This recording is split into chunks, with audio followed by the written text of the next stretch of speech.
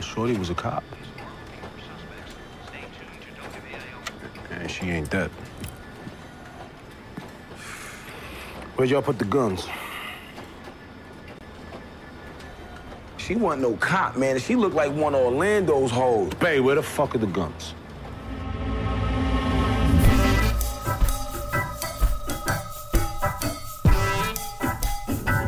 When you walk through the corner, you gotta watch your back. What's up, y'all? This is Method Man, the host of the Wire at 20 podcast from HBO and Campside Media. If you liked the first episode, you're gonna love this. Now, normally, this podcast will be narrative, with me in the driver's seat. And next week, we'll go back to hearing from lots of different voices. But for this episode, we're shaking things up, you heard? You'll hear me in conversations with someone who I go way back with. Hassan Johnson, who played Roland Free-Bey Bryce. I had no idea his first name was Roland. If y'all did, give me a holler. Our story began in Staten Island. I actually used to hang with his cousin when we were just kids. Shout out H.B. I remember walking into his family's house and seeing Hassan, who was probably about 10 or 11 years old at the time, just sitting there, playing with his racetracks, his cars. The kid was spoiled. You know, he even had that one that goes up the wall and comes back. You know what I'm talking about. Hot Wheels, racetracks. Yeah, a lot of people got ass whoopings with those. Anyway, years later, just by happenstance, our paths intersected in Baltimore on the set of The Wire. Now, Cheese was the character everyone loved to hate, especially after he betrayed his own uncle, Prop Joe, who was played by the late, great Robert Chew. But Free-Bey? Talk about the exact opposite of Cheese. That cat was the epitome of loyalty. When he went down in season 1, he took the rap for a pile of bodies to protect the Barksdale organization. He was already on the hook with the police, so he decided to shield his people. That's a true soldier, a stone-cold killer who'd do anything for the team. Now, The Wire always had its audience, and it definitely had the streets' attention right from the beginning. Hassan and I, we saw this firsthand. Our community was always behind us, and that was even before he was immortalized in one of the most famous memes of all time. Now, he's essentially in the Pop Culture Hall of Fame. So look, here are me and Hassan covering all the bases. Sorry if we're a little long-winded, but also, you're welcome. Hope y'all enjoy it. What's up, y'all? This is Hassan Johnson, and I played Roland Free-Bey Bryce, seasons 1 through 5. So look, we here, y'all. This is the podcast, and we have one of the biggest standouts on the series. My brother, A1 since day one. That's right. Mr. Hassan Free-Bey, we call him Clock. All right. Johnson. What's up, man? What's up with your I'm family? Good. I feel great, man. Glad to be here. Thanks for having me, y'all. Let's get Well, I don't into think it. we could have this without you, honestly, because that character alone, it was like if loyalty was a person, a picture of Free-Bey would be there. That's a good analogy. For real. First thing is, people want to know, how do we know each other in the first time we met? First time we met, I don't know. You might remember that more than I do. I'm slightly older than my G right here. You know what I'm saying? I used to hang with his older cousin. That's right, H.B. Ryan Crabb. H.B. My family right there. Shout out to H.B. Brother Rest in Poppy, peace. Kaim Machine to the bing bing bing. Kaim Rasheen to the clean bing bing bing. Yeah. Wow. Well, you can tell we go way back. I mean, I'm talking about when this man here was, you know, like, not toddler, but like preteen. I was playing with his Transformers, his racetracks, all that. G.I. Joes. And fun fact, part of the Cream Cadence came from a record that your dad had laying around the house that I peeped. He was big hip-hop head, Yes. OG Ray. He Absolutely. Put me on. He bought them vinyls, man, from Beach Street a lot downtown. Yeah. Because he worked at Coney Island Hospital, so he go over there before he come home from work. Shout out to the OG That's Ray. right. Facts. Another thing that they wanted to discuss is how we both appeared in Belly. Now, honestly, they approached me to be in it. Hype came to me. But then, you know, I don't even know. You got to remember, when I auditioned, I was trying to get in that so bad. And what it was is Hype had an open audition like Clockers, like Spike did for Clockers, right? Yeah. So I told myself, I'm not going to another open call. I'm going to get lost in the sauce. That's not going to work out like it did the first time. Right. I got to get through the door. Gano got me to drop on the audition. I went. Shout out Gano. Shout out Gano Grills. Yeah. I went. I did my thing, but now I don't know if a lot of people remember behind the scenes. Jackie Brown was the original casting director for that. Then it got switched to Winsome St. Clair. Nice. She stepped up from, I think, Central Casting. There you go. So my tape got lost in that shuffle. I called up. You know, back then you could do that, man. We was hungry. Easy. Yes, we was hungry. But this is how the story go. This is how the story go, y'all. So I called up. I said, what's going on? I auditioned last week. I know I did my thing. They laughed. Whoever picked up the phone over there, Big Dog Films, because that was the production company. Shout out Hype Williams. Shout out Hype, Big Dog. He said, all right, calm down. We checking tapes out. We'll call you back, Mr. Johnson. They called me back. Nice. I must have did my thing. They called me back. Long story short, I go in. Now, you know how they got the cast on the board in there, right? The wish list, however it is, right? Yes, sir. As I remember it, Hype goes, no, you got the job. I just had to meet you. You know, your cousin, because he called you my cousin, said you came in and went crazy when you saw me. Absolutely. And told him, well, I'm not doing it unless Haas is in it. I was like, that sound like about right. I said, all right. Yes, so I had to clear that out clear that up for everybody. So there it goes right there. I mean, the whole belly scenario, you know, each one teach one, and if you can pull one up, pull one up. You know what I mean? And this man has taken off since then. We've been in similar circles. We know a lot of the same people because we A1 since day one. Yeah. They want us to discuss how each of us got our roles on The Wire. Before you even go there, let me tell you how this whole thing transpired from my view. All right. Remember we both showed up for Brown Sugar. We did. And they was going to shoot that day, right? I was supposed to play some pseudo-rapper, and you was supposed to play, I guess, the puppy kind of character, but you didn't like the dude's lines. Yes. So Clock was like, you know what? Fuck this. I'm not doing this shit. The nigga left to go do the audition for The Wire.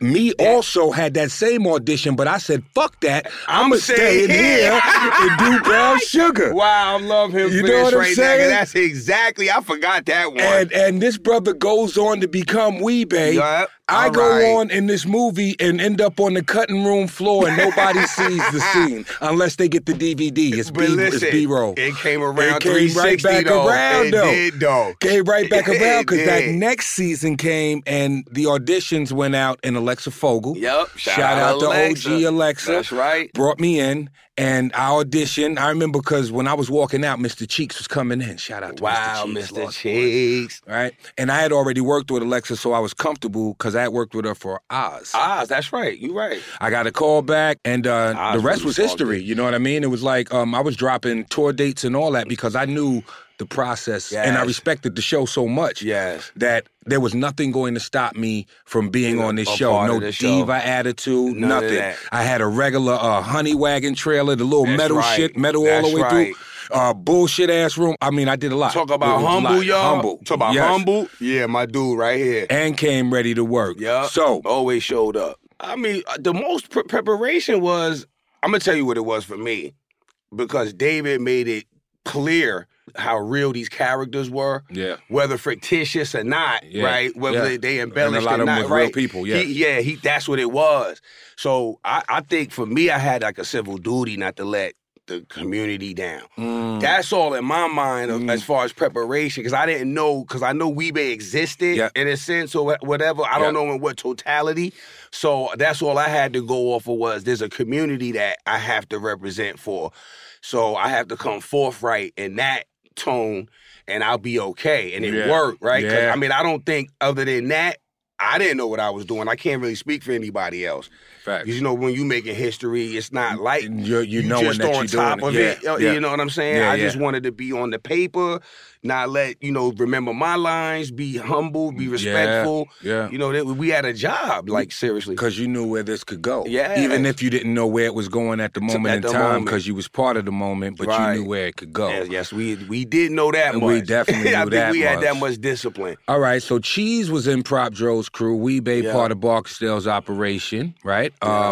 Which both respected one another, though, right? Absolutely. It wasn't much, It wasn't no real until the Marlowe cat came into play, you know. Free-Bey was highly respected, especially for his loyalty. That is true. Whereas Cheese wasn't well respected and eventually betrayed his whole family. He's an asshole. Hey, he got it how he lived. He got it how he lived.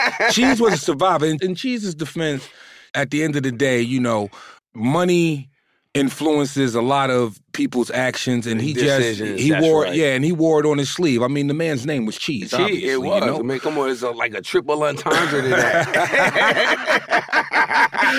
From the money down to the funny, you know what I'm saying? For real. Now, in the real world, I don't think that Cheese and Free-Bey could have ever been cool like that because the morals were different. It was, and like the timing in that era, they probably wouldn't even cross paths much unless for me to had to do something to you. Cheese, exactly. Because if it wasn't on Free-Bey's radar, he wasn't concerned with it. At all. If Avon or No Wonder or Stringer didn't put it on his radar, he wasn't concerned with it. One thing that stuck out about me, right? And this is another thing that people loved about Free-Bey, the fish. Yeah, that was so dimensional, right? Yeah. Yeah, that's what I loved about it. David, again, brilliant for that. Yeah. Gave him more depth. And all the way down to that scene with D'Angelo and I pulling up because I got to go out of town. Yeah. Right? We shot a Narco D, right? Yeah. I didn't know how much, shout out to Larry Gilliard that played D'Angelo. Yeah. I didn't know how much he was giving it up in that scene because he was frightened that I was going to kill him because I'm taking him to the, you know what I mean? The lineup was creepy. Hey. It was creepy. And he gave it up. I didn't know till it aired, right? Because, I mean, we're there, we're filming. We got the spoilers, but not all the time, yes. right? And I saw it. I said, oh, that's what was going on because I'm behind them walking in the house, right? They probably gave him that note in the scene but didn't tell you. And that's what the brilliant with filmmaking and these shows, that's the art right there. A good director would know to do that. These are my Tetris. You got Kimmy, Alex Aubrey, and Jezebel in here somewhere. I don't know, she thinks she cute. You take 2 pinches of whatever food I got next to each tank. They set for the day. See? There ain't no problems. Just beautiful as hell, D. I had a moment, right, when I did Oz where there was a scene where, and this was my introduction to it, there's a scene where I come into the visiting room and I'm talking to Mum's character, the poet guy. Shout out Mums, and, rest in peace. And the scene calls for me to take a shank from under the table, get up and go stab Lord Jamal, who's also in the visiting room. And Steve Buscemi was directing it. So this is what Steve tells me, because I did it a couple of times. Okay. Routine. Boom, I'm thinking I'm killing it. Yeah. Grab the shank, jump up, stab this man, get dragged off, killing him. So Steve comes up to me, he says, it's great work, you know. Yeah. Doesn't want to discourage me. He says, but you're pulling the shank out too fast. I mean, this is a visiting room. This is your first time in here. Yes. How are you finding that shank so fast? Okay. So gotta put it in perspective. He puts it into my mind. And I'm green still. This is like my first acting job, really. So action. I grab it again, go over there. No hesitation, nothing. So Steve does something behind my back, doesn't tell me what. He goes to the prop guy and tells him, move it. Don't put it in the same place.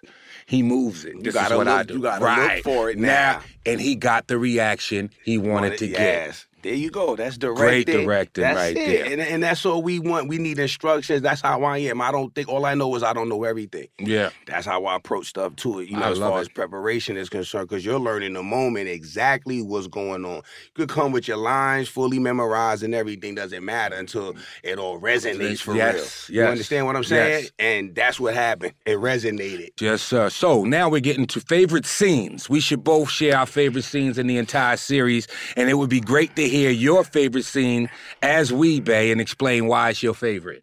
Oh, man. To be prior to this question, I did explain one of them when I had to go out of town and tell D'Angelo to watch my fish because I didn't understand or realize how frightened he was that I would potentially kill him. And that was such a shocker at that time because D'Angelo was that, you know how he fronted like he was the man. Yeah. He fronted like he was built for everything. Yeah, like he was the smartest fucking piece on the chessboard. On the chessboard. Yeah. And found out how he wasn't. So there we go, right? That's one of them.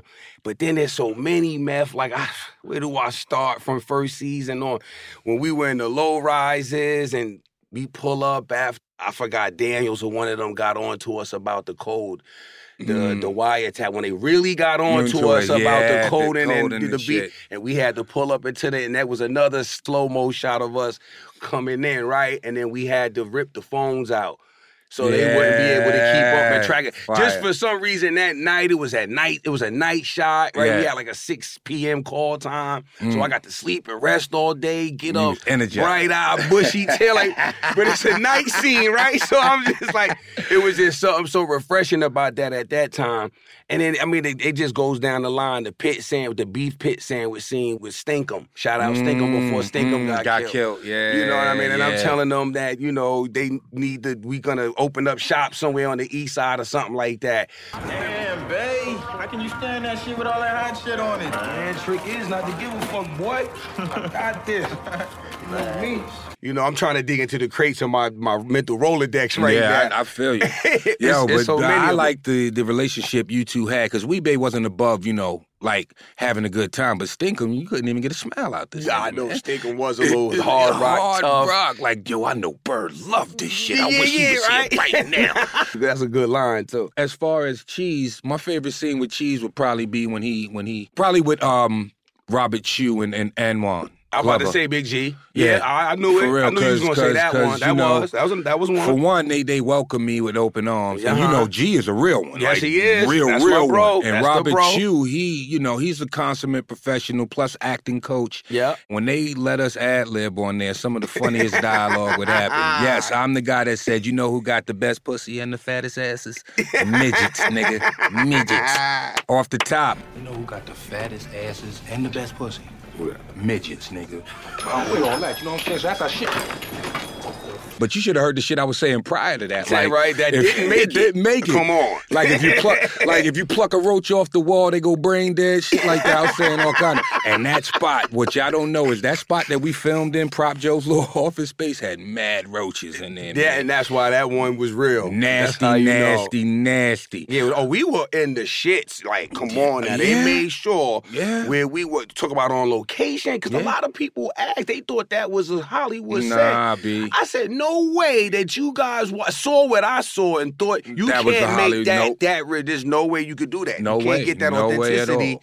I'm sorry. I mean, I love where I come from, what I represent, my community. Hollywood makes some incredible films. Yeah. But you just don't get that feeling. They know. And I mean, and there's a lot of people that thought that. Yeah. I mean, so they- that's a good and bad thing. My question is this: how did people respond to Free-Bey in your opinion? I mean, Free-Bey's like a martyr of some sort, right? Except he didn't die. Right. You understand? Right. He gave it up. He gave his life up or his freedom. Let's be more concise. Kept his integrity though. Yes, and to keep his integrity, right? Yeah. So the people I meet, I mean, it's from all walks of life for sure. So that lets me know how far that the show was able to reach folks, because it doesn't matter where I am, who it is, but they love them, the loyalty. They let them know that's how family and loved ones are supposed to treat each other.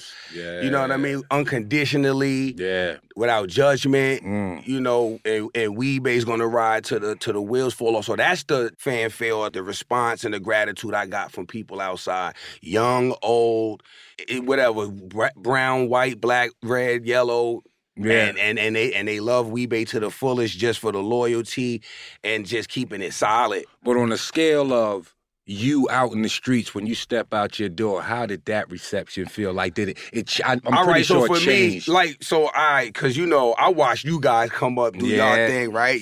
But you guys were always stars to me. Salute. So when I went outside, and once this started to catch on, like, I had to get reminded every time someone said something. I'm not Free-Bey, I'm Hassan. Right. So I'm not wearing that anymore as much, but I'm getting constantly reminded, which is like, it's refreshing, because I'm like, oh yeah, that. Oh, yeah. Oh, Absolutely. you know what I mean? Absolutely. I'm taking it back every time. So I think it works for me and my personality, because I'm able to say, okay, I'm able to be down to earth in the moment, then understand that, oh, I'm a consumer as well. Nice. So I see and understand what you guys say. So then that's the connection between myself and people in the street for Free-Bey as a representative, right? That's forever in a day, though. Like, just to really put the overall in a nutshell, it's all the time, everywhere. And it was funny for a while, then I had to adjust to it. Like, you know what? I just did a hell of a job as a representation for what that character was, and then I just accepted it, embraced it. That's a testament to your work right there, you know? Even I had a free Free-Bey shirt. Stop playing with me, man. Free Free-Bey. Free-Bey. Tell him. Free-Bey, nigga. Free-Bey. All right. Any funny stories? Because I remember talking to the guy that plays Chris, Banger, and he said, you know, playing Chris Parlow was weird for him because he had dudes coming up to him in the street like, yo, you need some work in, you know, I got you, blah, blah. All right, so two for me on probably two ends of the spectrum. One guy, I guess, came home from doing a long bid in jail, think about maybe close to 20 years. He said it was at one of Magic's parties down by the beach in Santa Monica, right, Venice. Yeah. One of his summer parties in L.A., and the guy broke down. He was with his wife, and he broke down like, you know, Free-Bey was such, you know, inspiration for me, man. Let me know that there's still real solid dudes out there like that. Nice. I got betrayed in jail because of guys that's opposite of what he stood for and represented. So I just had to say thank you. That got me through. But he broke down, and I'm just walking into the function. I'm trying to do my little... I'm trying to party in here. You messed the vibe up a little sad. I got to get a drink faster than I was anticipating getting the drink. Right, but he probably was waiting for that moment. Yeah, because he was leaving actually. Yeah. They were cutting out early and bumped into me, and that was his testimony. And then I was somewhere else, and I think it was in like the DMV area, and one gentleman offered me his wife. You're the only guy that I'd give her a hall pass with. Oh, I always think thank you, but no thank you. He said thank you, TMI, little TMI. Yo, I love that there, man.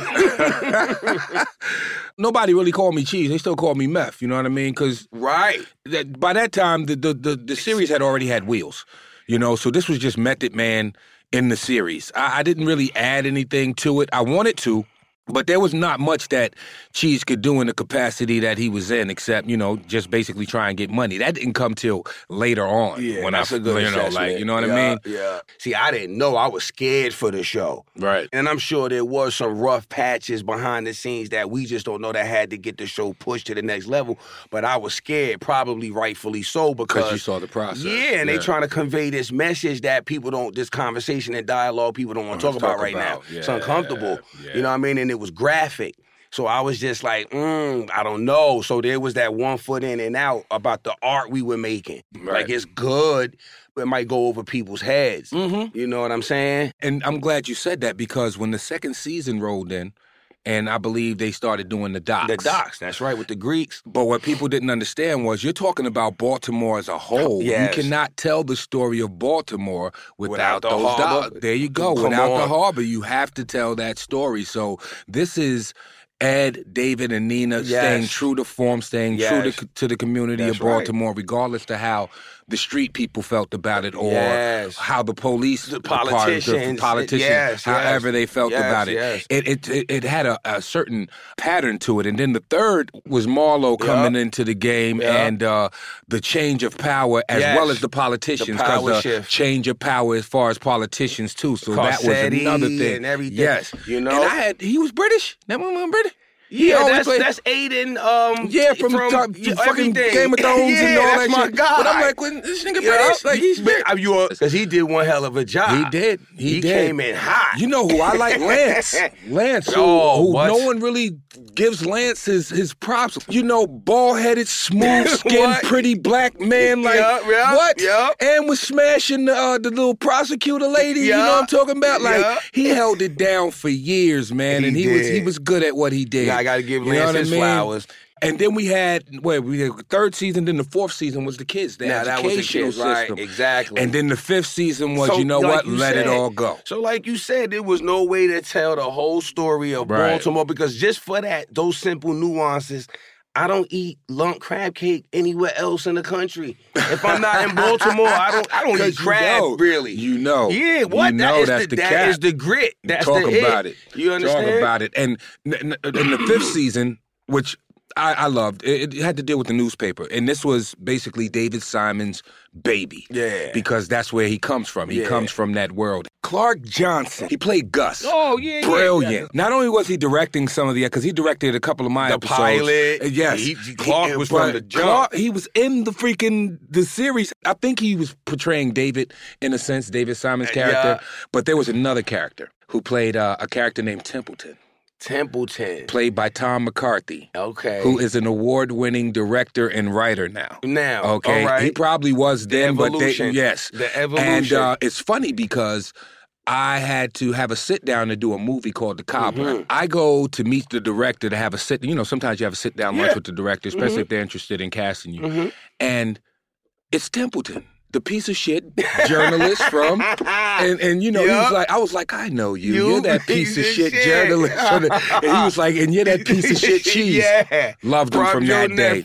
Loved him from that day on. But speaking of that, it's like the connections we've made with people that we wouldn't have known if we hadn't had this experience. Otherwise. Nina is a friend. David is a friend. Yeah. I mean, Michael K., who I met there, friend, R.I.P. to the God. Just, you know, me and Snoop still stay in contact. You know, absolutely. I run into Dom. It's all love. I run into Wendell. He's a wild boy. Yeah, Wendell's a wild Always boy, but love. Keep it solid. Keep it solid, you know. All right, so both our characters were fathers to middle school characters who appeared in season 4. Would you like to talk about Free-Bey's, you know, being Naaman's father? I wouldn't say an extended story. His story was going to be extended any motherfucking way. Yeah, it was just a dimension or a layer to peel back. Yeah, that's all. And it was as just far a as peel back Cheese, it was never addressed that I was Randy's father or his brother or however.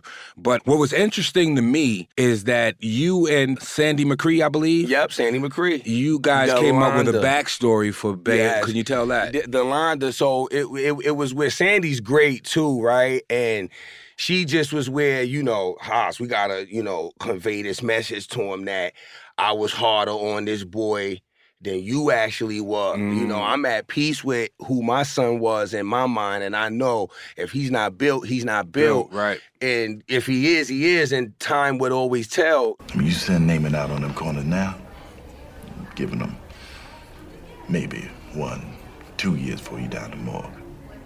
And maybe, if you're lucky, up here with you. Maybe, maybe not. That's the game. I'm talking about Naaman here, Mr. Bryce. He's a lot of things, a lot of good things. I mean, before you know, he might surprise all of us given half a chance. But he ain't made for them corners, man. I mean, not like we were. That's why I come down here, because I gotta believe that you see it.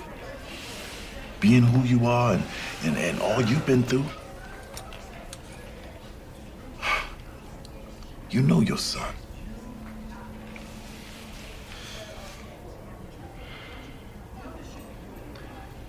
It's in your hand, man.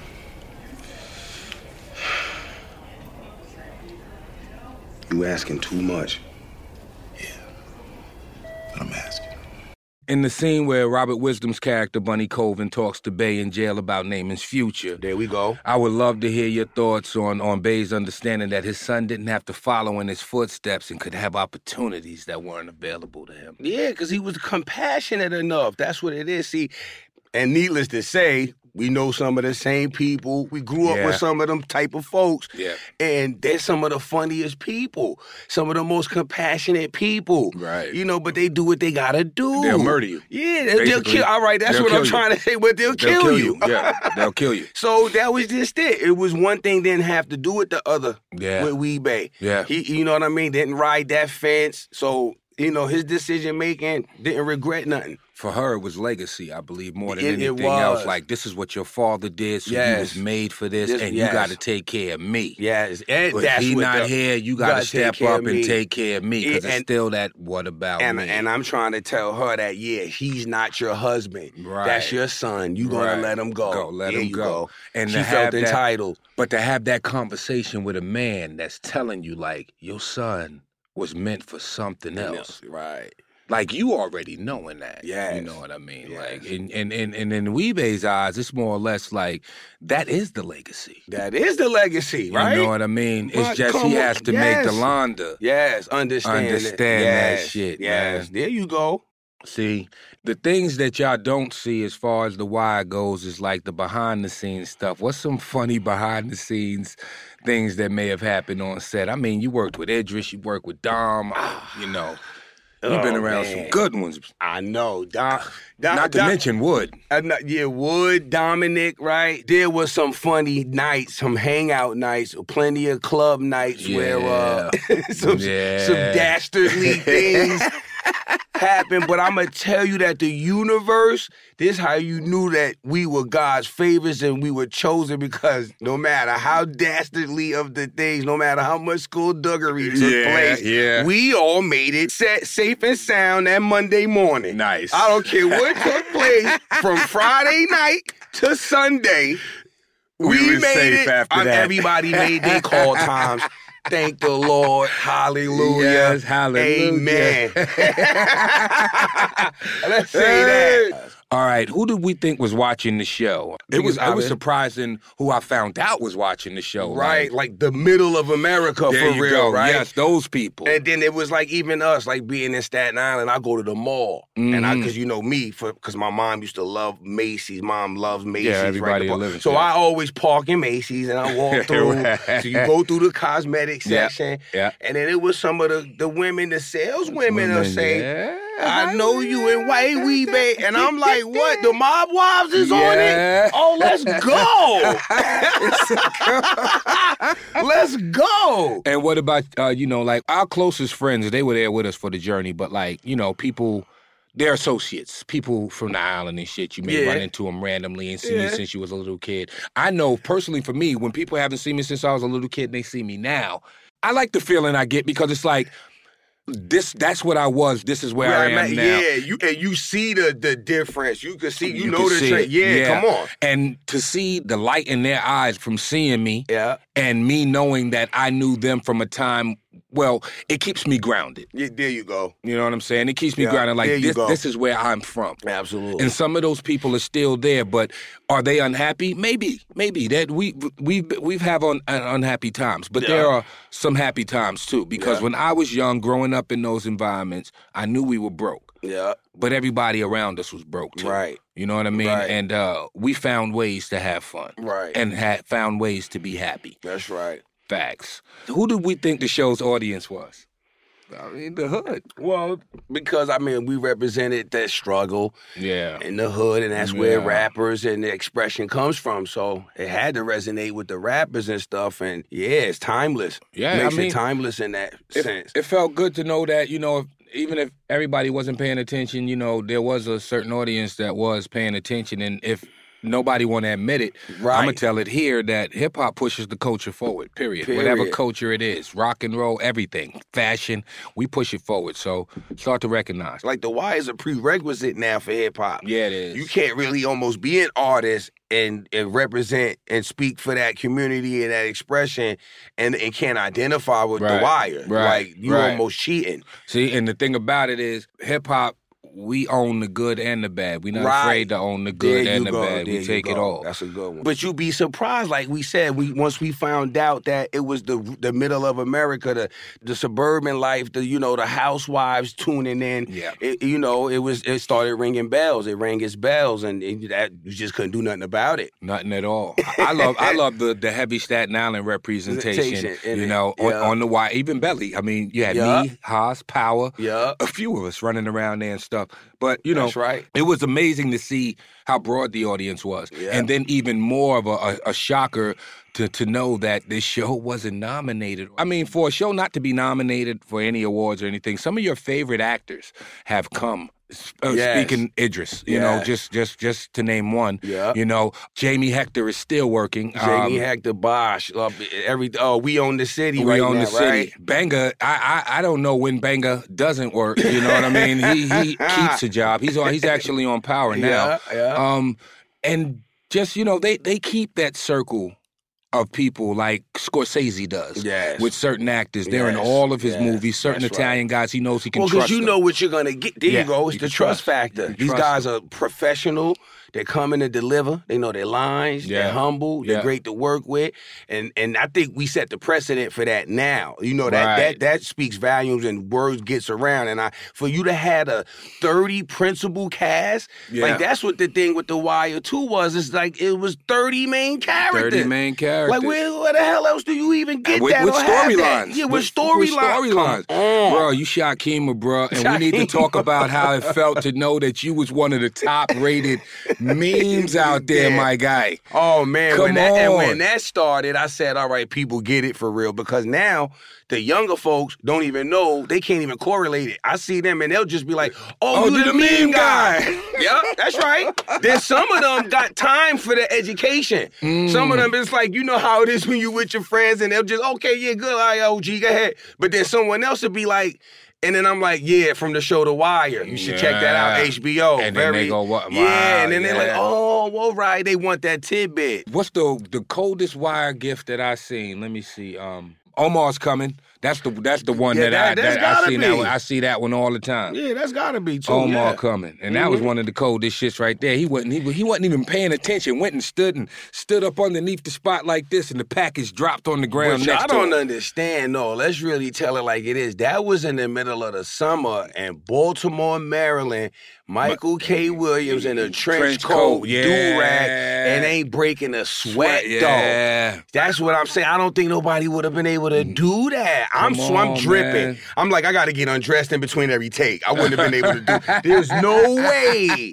And he's just playing it cool as ice like that. Yes, How you know it was meant to be? Yeah. It was meant to be. You right about that, though, now that I think 80, about it. He 85 didn't even degrees. sweat. Mike ain't sweat. He might have had a day or two, but Mike really did full character. Ready to go. Dope as hell. Dope as hell. How do you think The Wire would do now? And I don't mean as far as the show. I mean as far as streaming services go. I think that there's no way it could not be nominated. Right. Especially getting to the number of people that streaming services. But The Wire is the reason why things are even getting the recognition it's getting now, right? Yeah. So it would have to be unbiased in today's environment. Right. And it definitely would, I think, stand tall as much as it is on this. Maybe we can get a posthumous Emmy or something like that. Honorary. Yeah, honorary. You know? Something like that. It's something for the people, you know what I mean? And they actually have a new show.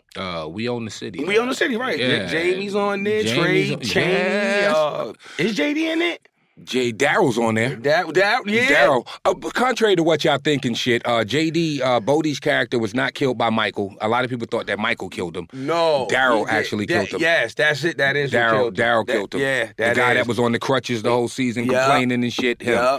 He did it. Yeah. Because Kennard killed Omar. Right. And everybody. And that's another one, man. Come on, Shorty. Like, well, whether people know it or not, and I got this story from David, like when that scene happened where he shot Omar, like Shorty really broke down. Like they had to. No, that's right. They had to walk him off and then have somebody he had to talk really, to him. like, decompose because in his mind he really shot Omar. So he even understand the validity of the character, the importance of who Omar was to the story and everything like that, to be responsible for seeing him go. Right. Because he was like immortal. And he was overwhelmed by that. I can imagine. That's, the kids that were on the show did a hell of a job too. They carried it. They definitely carried it and shit. They did. I think people, even though they loved Michael's character on The Wire, when he killed Snoop, even though they knew Snoop was going to kill him and he was a beloved character, they were mad at Michael. They were, but super mad. But she went out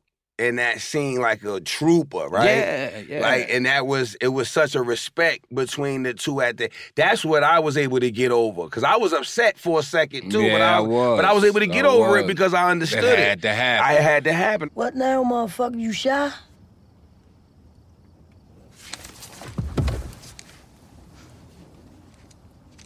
Smart nigga. You always was. How you know? Y'all taught me. Get there early. Speaking of that, the night Stinkum got killed. Now, that whole scene right there, bro, y'all, like, for one, y'all killed it. For two, you had the the presence of mind to know that one leg ain't working, you damn near out of bullets, right? And this crazy nigga is whistling a hunting we will go. Your facial expression when you was laying near that wheel What's and you heard going that on nigga right now? whistling. I said, huh? That was a real ass moment. See, that was Free-Bey. That was you saw a fright in Free-Bey. Like, right. But then it's that fright or flight, like the syndrome, right? Because he was calculating fight up or to flight. that point. So even when he got shot, he was still calculating. Let me get out the way. I was check my shit. Yes. Right. Free-Bey's a survivor. Right. So that's what you saw, that survival come over his, that survival expression kicked in that time.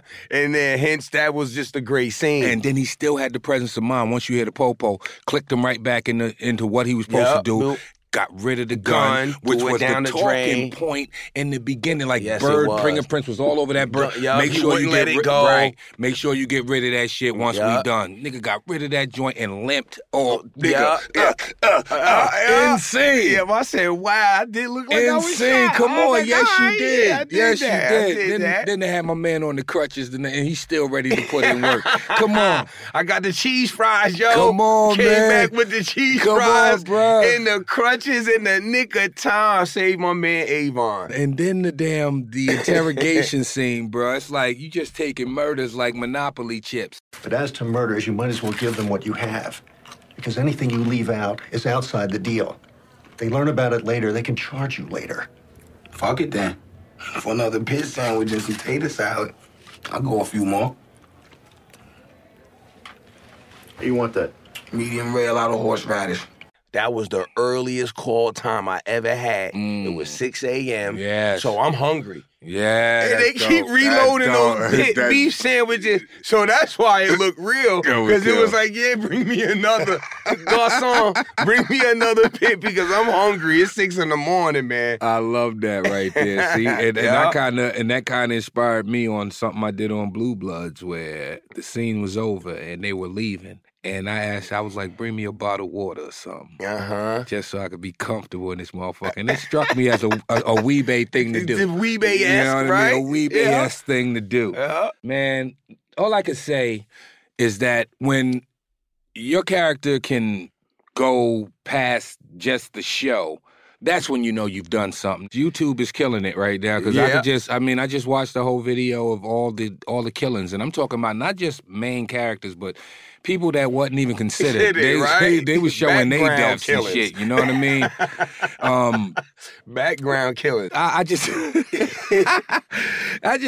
way I feel about the show today, you could just tell that it's like someone that was raising a baby and they wanted the best for this child. And, those first 5 years, they were just so, on it, making sure that child was fed, making sure that child had clothes on his back, making sure it was there for that child's first steps. Yes. All the way up all to the time when that essentials. child first went to school. Yeah.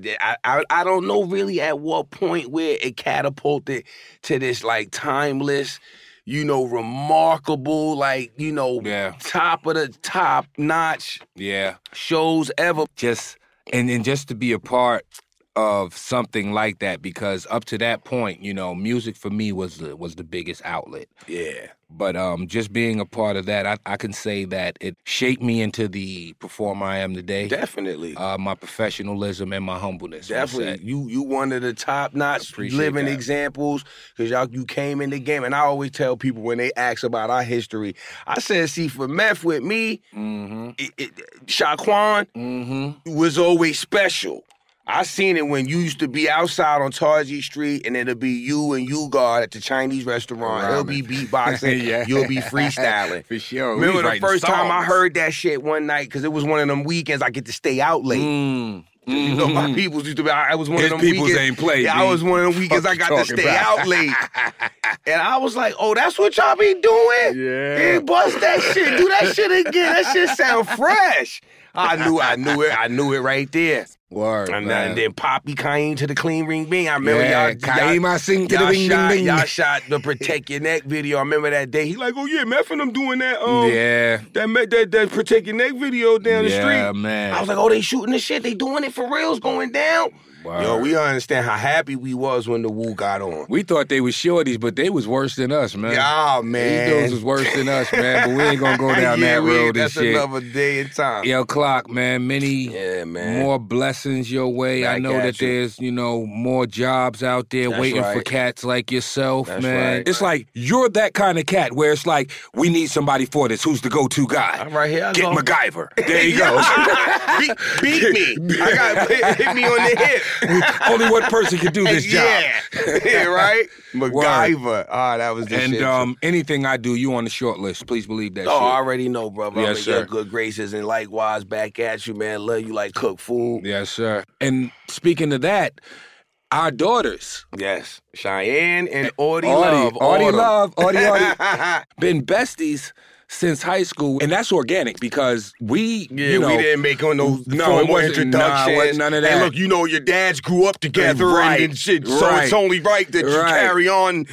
Without any history, they found each other, so that speaks volumes to our relationship and how the whole family dichotomy works as far as Staten Island goes. It goes beyond blood family. Yes, it does. And I can honestly say this man is my family, and I'm always rooting for him. Likewise. If I could have seen back then when I was playing with your Transformers, how I know. If we just even knew. I don't know, man. We had no clue.